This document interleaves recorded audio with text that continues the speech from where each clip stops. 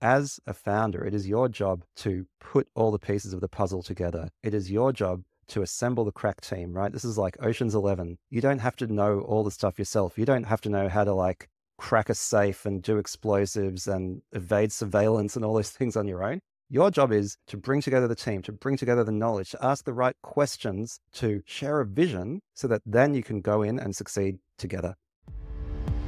You're listening to the Startup Podcast, a show focused on helping you build, run, and invest in Silicon Valley-style startups. Whether you're an investor, founder, or operator in a startup, you'll gain insights on the principles that power high-growth disruption the way Facebook, Google, and Uber do it. The conversation starts now. Hi everyone, I'm Yaniv. And I'm Yaniv. I'm Yaniv. Hey, I'm Yaniv. And I'm Yaniv. That's right. Chris is out today with a sore throat, so I'm wading into the scary waters of solo podcasting. I've not done this before, so we'll see what happens, but don't worry, I've got something today that I think you'll enjoy a lot. Today, I'm going to share my 5 rules for staying sane as a founder. Being a founder is not the easiest career path to take, so I reckon we can all benefit from sharing what we've learned along the way to stay sane and stay in the game for the long term. These rules have helped me. Your mileage may vary, of course. Feel free to write in and share your own tips for staying sane, because I'm sure there are a lot of other great tips out there that all of you have got. Now, before we jump into this episode, I'd like to remind you all about the Startup Podcast Pact, and to make a specific request this week. For those who've been listening for a while, you know what the pact is. If you listen for more than 1 or 2 episodes and get value from it, we ask you to do a few things to support the show, such as subscribing, rating and reviewing us, and following us on YouTube. This week, we have started a mailing list, and we would love you to sign up. We're going to send out a weekly wrap-up of all things TSP, episode sneak peeks, other content from me and Chris, invitations to participate in TSP initiatives, and more. So go on, honor the pact. Go to tsp.show, that's our website, and sign up to our mailing list there. Great, on with the show. Like I said, being a founder is not the easiest career choice. And I've been a founder for a couple of years now. Before that, I've worked at startups and scale-ups, and I've also dealt with a lot of founders and seen a lot of the ways things can go right and wrong. Over that time, I've started developing 5 rules for myself for staying sane as a founder. I'm sure these rules will be added to and amended to as I stay in this game for longer, but this is working for me for now, and I thought I'd love to share it with you all. So, rule number 1, keep your eye on the ball, not on the prize. This is an interesting thing, right? The best financial outcomes in startups tend to go to those who are obsessed not with those financial outcomes, but with building something amazing. I'm sure there are startups that have reached multi-billion-dollar valuations because the founders have come in and said, you know what? I want to be a billionaire, and I'm going to figure out a way to be a billionaire. But that's not the way most of the big successes happen. The big successes happen because a founder or group of founders become obsessed with building something amazing, with solving a real problem in a massive way at scale to make a dent in the universe, as Chris sometimes says, not with the financial outcome. Sometimes the financial outcome is nice to have. Sometimes they don't even care about it at all.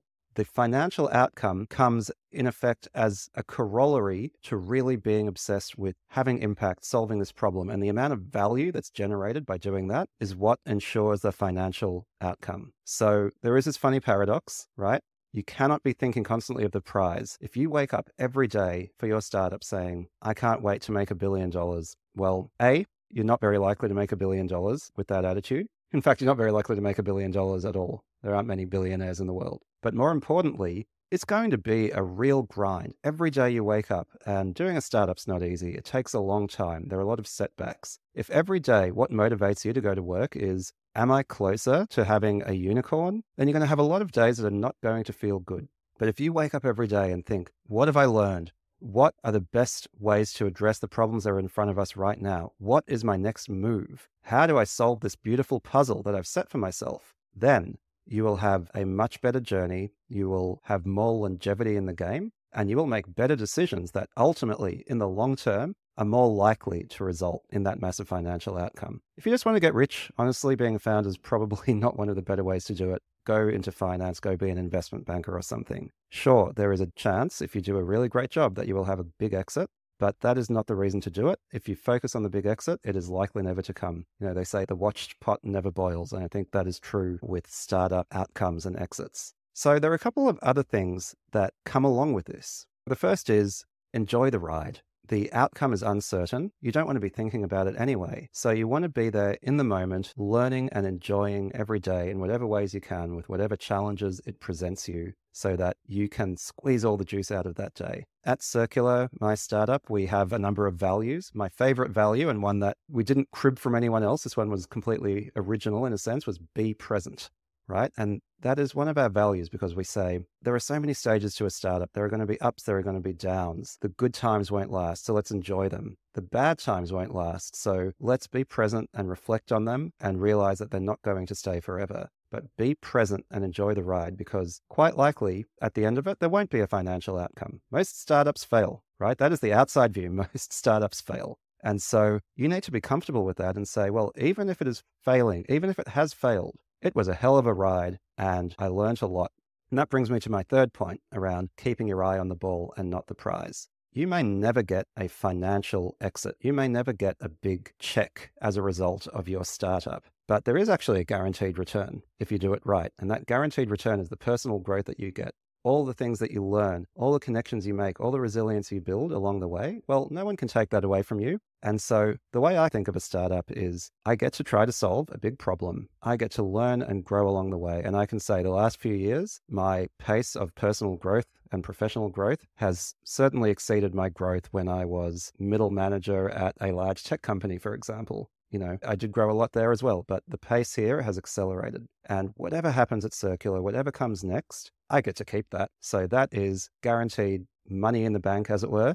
But what is not guaranteed is the actual literal money in the bank. So don't focus on that. Focus on the thing that you're definitely going to get, and then treat the rest as a windfall. There's a sort of a variation as well of under-promise and over-deliver. Have lower expectations for your financial outcome. And so whatever then does come, treat as a delightful bonus that is not the main reason that you have done what you're going to do. Okay, so that was rule number 1. Keep your eye on the ball and not on the prize. Rule number 2, I call this observe the Stockdale paradox. So the Stockdale paradox was probably made famous by the book Good to Great, which is a wonderful book. If you haven't read it, I recommend it very much so. It's available as an audio book, which is how I like to consume these fat business books. And the Stockdale paradox is named after an American military leader, I can't remember his rank, Stockdale, who was a prisoner of war in the Second World War. And he kind of led his men through years in a POW camp.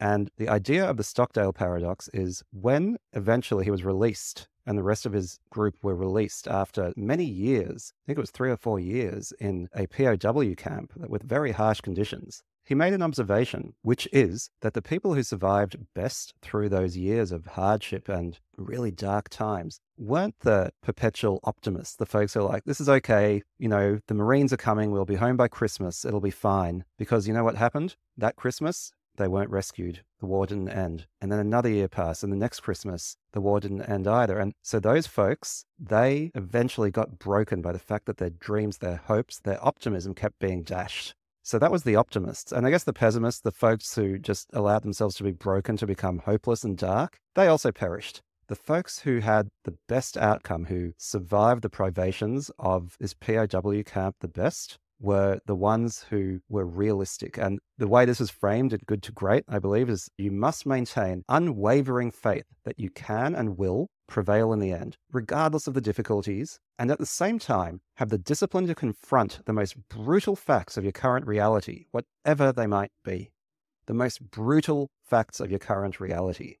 So one way that I see less experienced founders fail is that they don't realize how brutal the world can be. The world is not friendly to startups with large dreams, and there's a specific reason for that. It's not just a sort of general indifference, which does exist, right? The world doesn't owe you anything, but there's more than that. When you are trying to make a big change in the world, which is sort of what you're doing with a startup, even if it is in a particular vertical of SaaS, you're trying to make a big change in that small niche, it's still a big change in the world. And the world doesn't really like to change. A kind of immune system kicks in, a status quo bias, right? The reason the status quo is the status quo is because it is a stable system. And so you are trying to dislodge a system that has a sort of stability, a sort of equilibrium. That system is going to fight back against you doing that.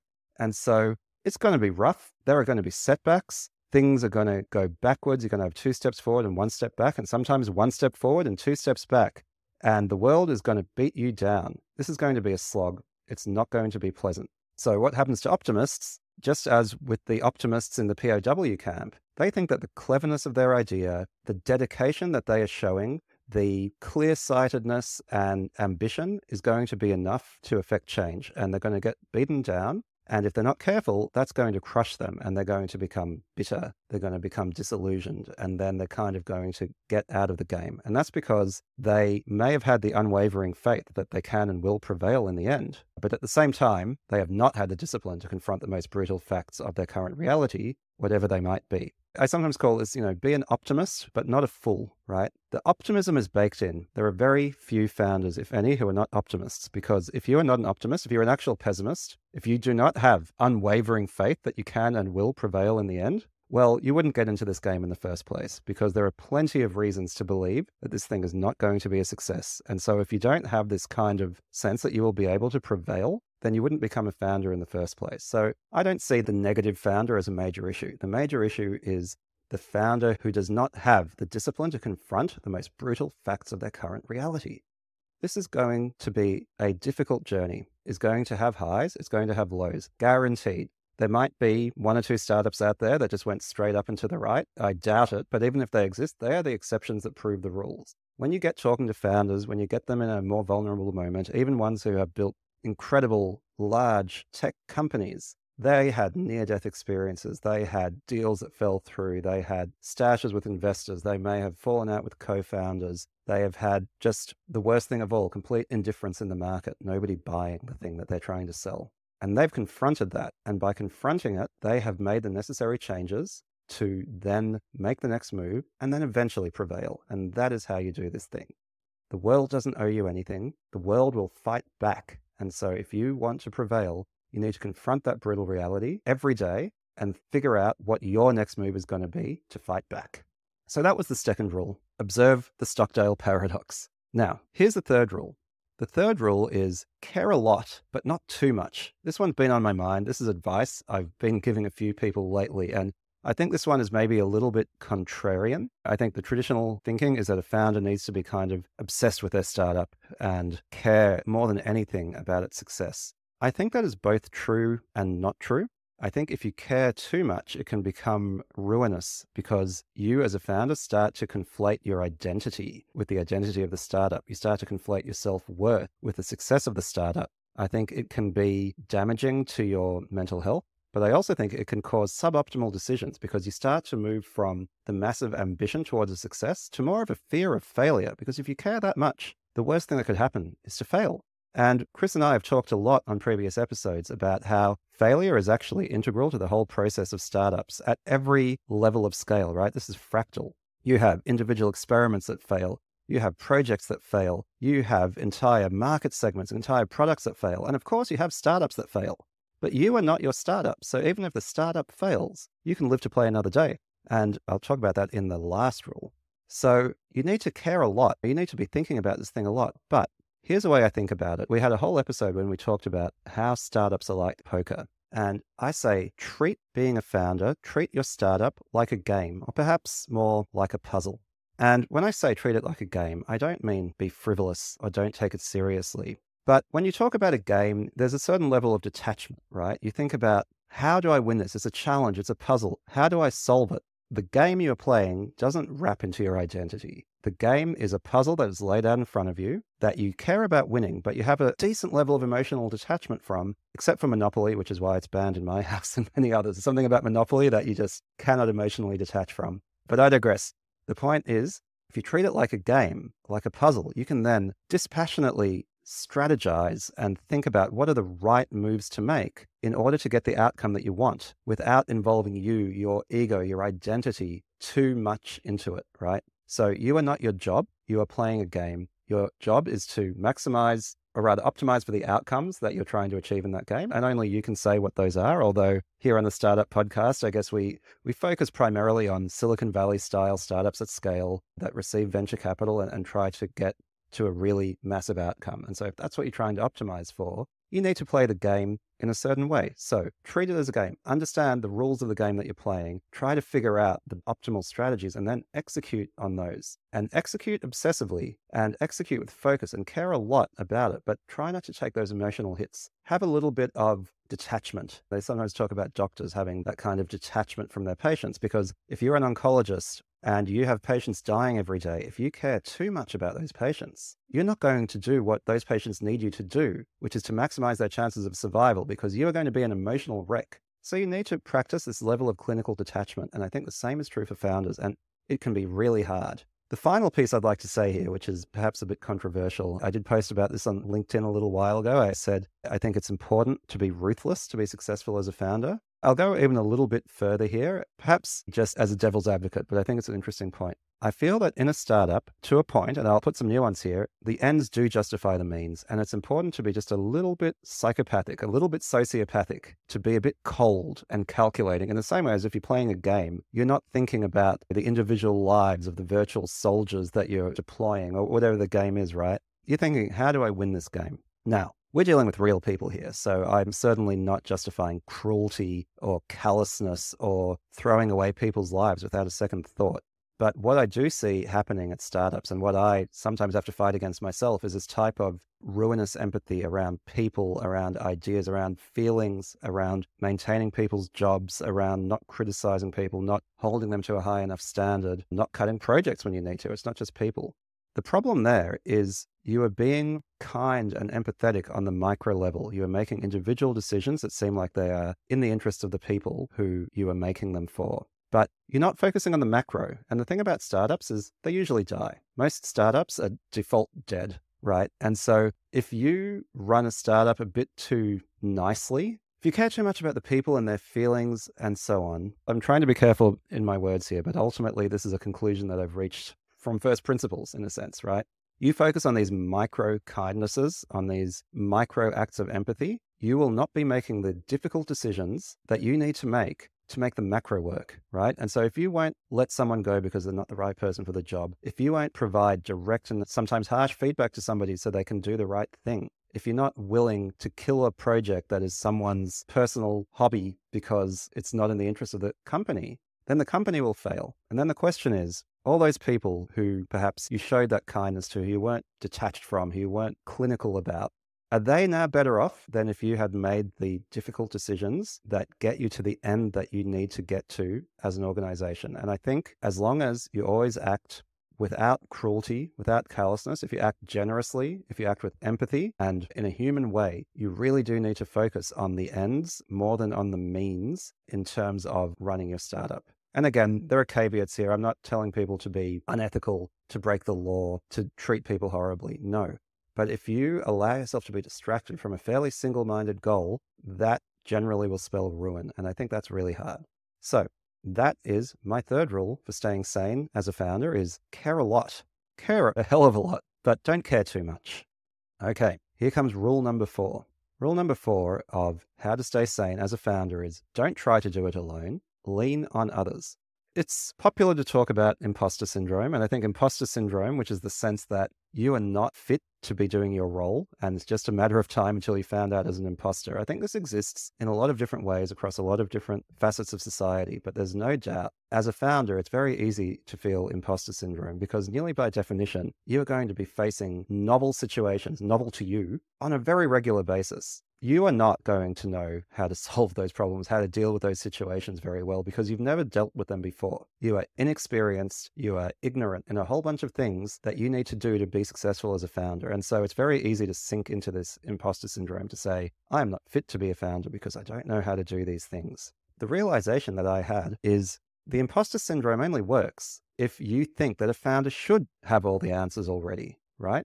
Because then you're an imposter compared to this mythical founder who has all the answers. And so I think when I realized that basically no founders have all the answers, that the job isn't to know it all and execute it perfectly. No, the job is to somehow, some way, muddle through and reach the outcomes you want. There's no prize for going it alone. There's no prize for already knowing all the answers to the test. You should be asking for help. Nobody has a clue about half the things they're doing in Founderland. It's true. So ask for help. There are no prizes for going solo. Now, does that mean you have to have a co-founder? No. Personally, I think being a solo founder sounds pretty hard, but you can do it. But the idea of the person who is leading from the front, who knows all the answers, who shields their team, who sees further than everybody else, I think that is the wrong view of the type of leader that a founder needs to be. You know, they say, heavy is the head that wears the crown, and that's true. So the game, as I see it, is to avoid wearing the crown. As a founder, it is your job to put all the pieces of the puzzle together. It is your job to assemble the crack team, right? This is like Ocean's 11. You don't have to know all the stuff yourself. You don't have to know how to like crack a safe and do explosives and evade surveillance and all those things on your own. Your job is to bring together the team, to bring together the knowledge, to ask the right questions, to share a vision so that then you can go in and succeed together. And you should be very open about your ignorance. You should be very open about where you need to be helped. You should be very curious and always asking questions. And all those things are closed off to you if you spend all your time worrying that you'll be found out as an imposter and therefore pretending that you know it all. So as well as the mental health cost, of course, as with that nearly paradoxical thing about the best financial outcomes going to the founders who care least about them, I think the truth is the founders who are most effective, who are the most successful, who in some sense are the least imposters, are the ones who are the most vulnerable, who are the most open to asking for help, who are the most willing to admit their ignorance, who are keenest to ask questions. Those are the founders who are going to succeed. And if the measure of being an imposter is that you don't have what it takes to succeed, this becomes a self-fulfilling prophecy if you think you need to have all the answers already. I love to quote this Steve Jobs quote. I know I've used it before on the podcast, which is, I don't hire smart people so I can tell them what to do. I hire smart people so they can tell me what to do. Now, Steve Jobs was, at least in terms of his reputation, was somewhat of an autocratic leader and someone who is quite top down. But even he knew that he needed to get the best out of all the people on his team rather than just micromanaging them and pretending he had all the answers. Now, you are probably not Steve Jobs. I sure as hell am not. Steve Jobs had certain skills, certain tastes that was once in a generation. Assume you don't have that. And so if you want to succeed, ask for help. Get the best people possible helping you, whether they are working for you, whether they're advising you, mentoring you, whether they're peers, whether you are simply reading books, listening to podcasts, reading articles. Get help. There are no prizes for doing this thing alone, but there sure as hell are prizes for getting the best people involved and building something amazing. So that is my rule number 4. Don't try to do it alone. Lean on others. Finally, I have rule number 5, which is prioritize staying in the game over winning the game. Startups are a type of infinite game, right? By which I mean you can always pick yourself back up from a failure as long as you haven't wiped yourself out. And I've talked about the fact that failures are fractal, right? That you can fail on a single experiment, you can fail on a project, on a product, on a team, on a startup, but then you can always pick yourself up and do the next thing, unless you wipe yourself out. And I think this is analogous to finance and, you know, the sort of concept of anti-fragility and whatnot. The idea with finance, with compounding returns, is you want to take risk, but you don't want to take too much risk, right? Because the one thing that can kill your cycle of compounding growth over your lifetime is if you wipe yourself out, right? If you go bankrupt, you go all the way back to square one, you have lost all of that compounding. And furthermore, you've probably shaken your confidence to the point that you're not going to play that game again. You have wiped yourself out. And so in a sense, if you take maximum risk, and I'm talking in finance, right? If you take maximum risk and you're getting good returns year after year, let's say you put everything into like leveraged crypto, but then the black swan event happens, the bad thing happens, and you're wiped out, you're out of the game. You might think that you're smart because you've made these better annual returns, but you haven't invested in making yourself someone who can stay in the game for a long time. And so you will not get that compounding result. Startups are the same, again, at every level of scale. I talked about all the way back at rule number 1, that the thing that you can guarantee that you'll get out of your startup, as long as you do it right, is all the growth and learning, social capital networks that you've built. You get to keep those and take them to your next thing. But even within a startup, right? Within your current startup, you can push hard, you can burn the candles at both ends, you can put everything of yourself into the startup. You can see sometimes now how some of these rules overlap with and interact with each other. If you care too much, right? I said rule number 3, care a lot, but not too much. If you care too much, That's a bit like putting all your money into leverage crypto, right? If your identity is wrapped into a particular startup, or even worse, into a particular solution to a problem, so you can't even pivot your startup, and then you do not succeed, you haven't just spent the time and capital or whatever it is that you used to try that. No, you've burnt your identity. You've burnt your mental health. You've made yourself bitter. You've destroyed some of that essential optimism. And you're going to have a hard time picking yourself up from that because you haven't just lost the game or failed to crack a puzzle. No, you have cracked your identity. And that's a hard thing to put back together. So don't wipe yourself out. Don't burn yourself out. Remember that no matter what age you are listening to this podcast, life is pretty long if you're lucky. And if you're not, well, none of us can control that. But life is pretty long and you want to benefit from the compounding because in the same way that in personal finance or any other sort of finance, you benefit from compounding, you also benefit from compounding in your career in startups, in your career as a founder. Because like I said, the thing that is guaranteed is the growth and the learning. And the longer you do this, the better you are going to get at it. And, statistics bear this out, by the way, which is that although the media like to focus on the 20-something founders, and there are some incredible 20-something founders, the truth is that the typical founder, or I think the study was startups that ended up being worth at least $100 million. I think the median age of the founder was 41. And I think there were more 60-year-olds who were founding successful companies at that level than 20-year-olds. So the experience does matter. The youthful energy is great, but if you use that youthful energy to build experience, to start that compounding early, just in the same way that you should be saving money from when you're young, then that compounding is going to serve you throughout your career. So there you have it, team. Those are my 5 rules for staying sane as a founder. Rule number 1, keep your eye on the ball, not on the prize. Rule number 2, observe the Stockdale paradox. Rule number 3, care a lot, but not too much. Rule number 4, don't try to do it alone, lean on others. And rule number 5, prioritize staying in the game over winning the game.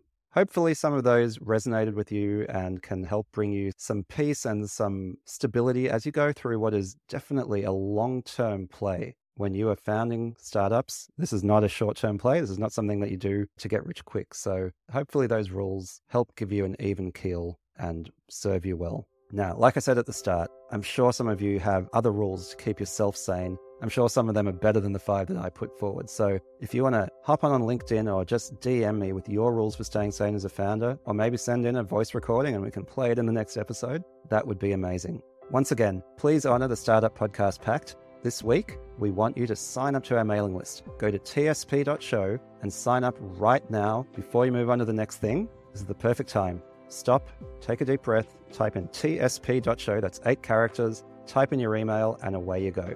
Thanks so much for listening. I hope you enjoyed my solo monologue episode. Hopefully Chris will be back next week and we'll be back to normal programming. Have a good one.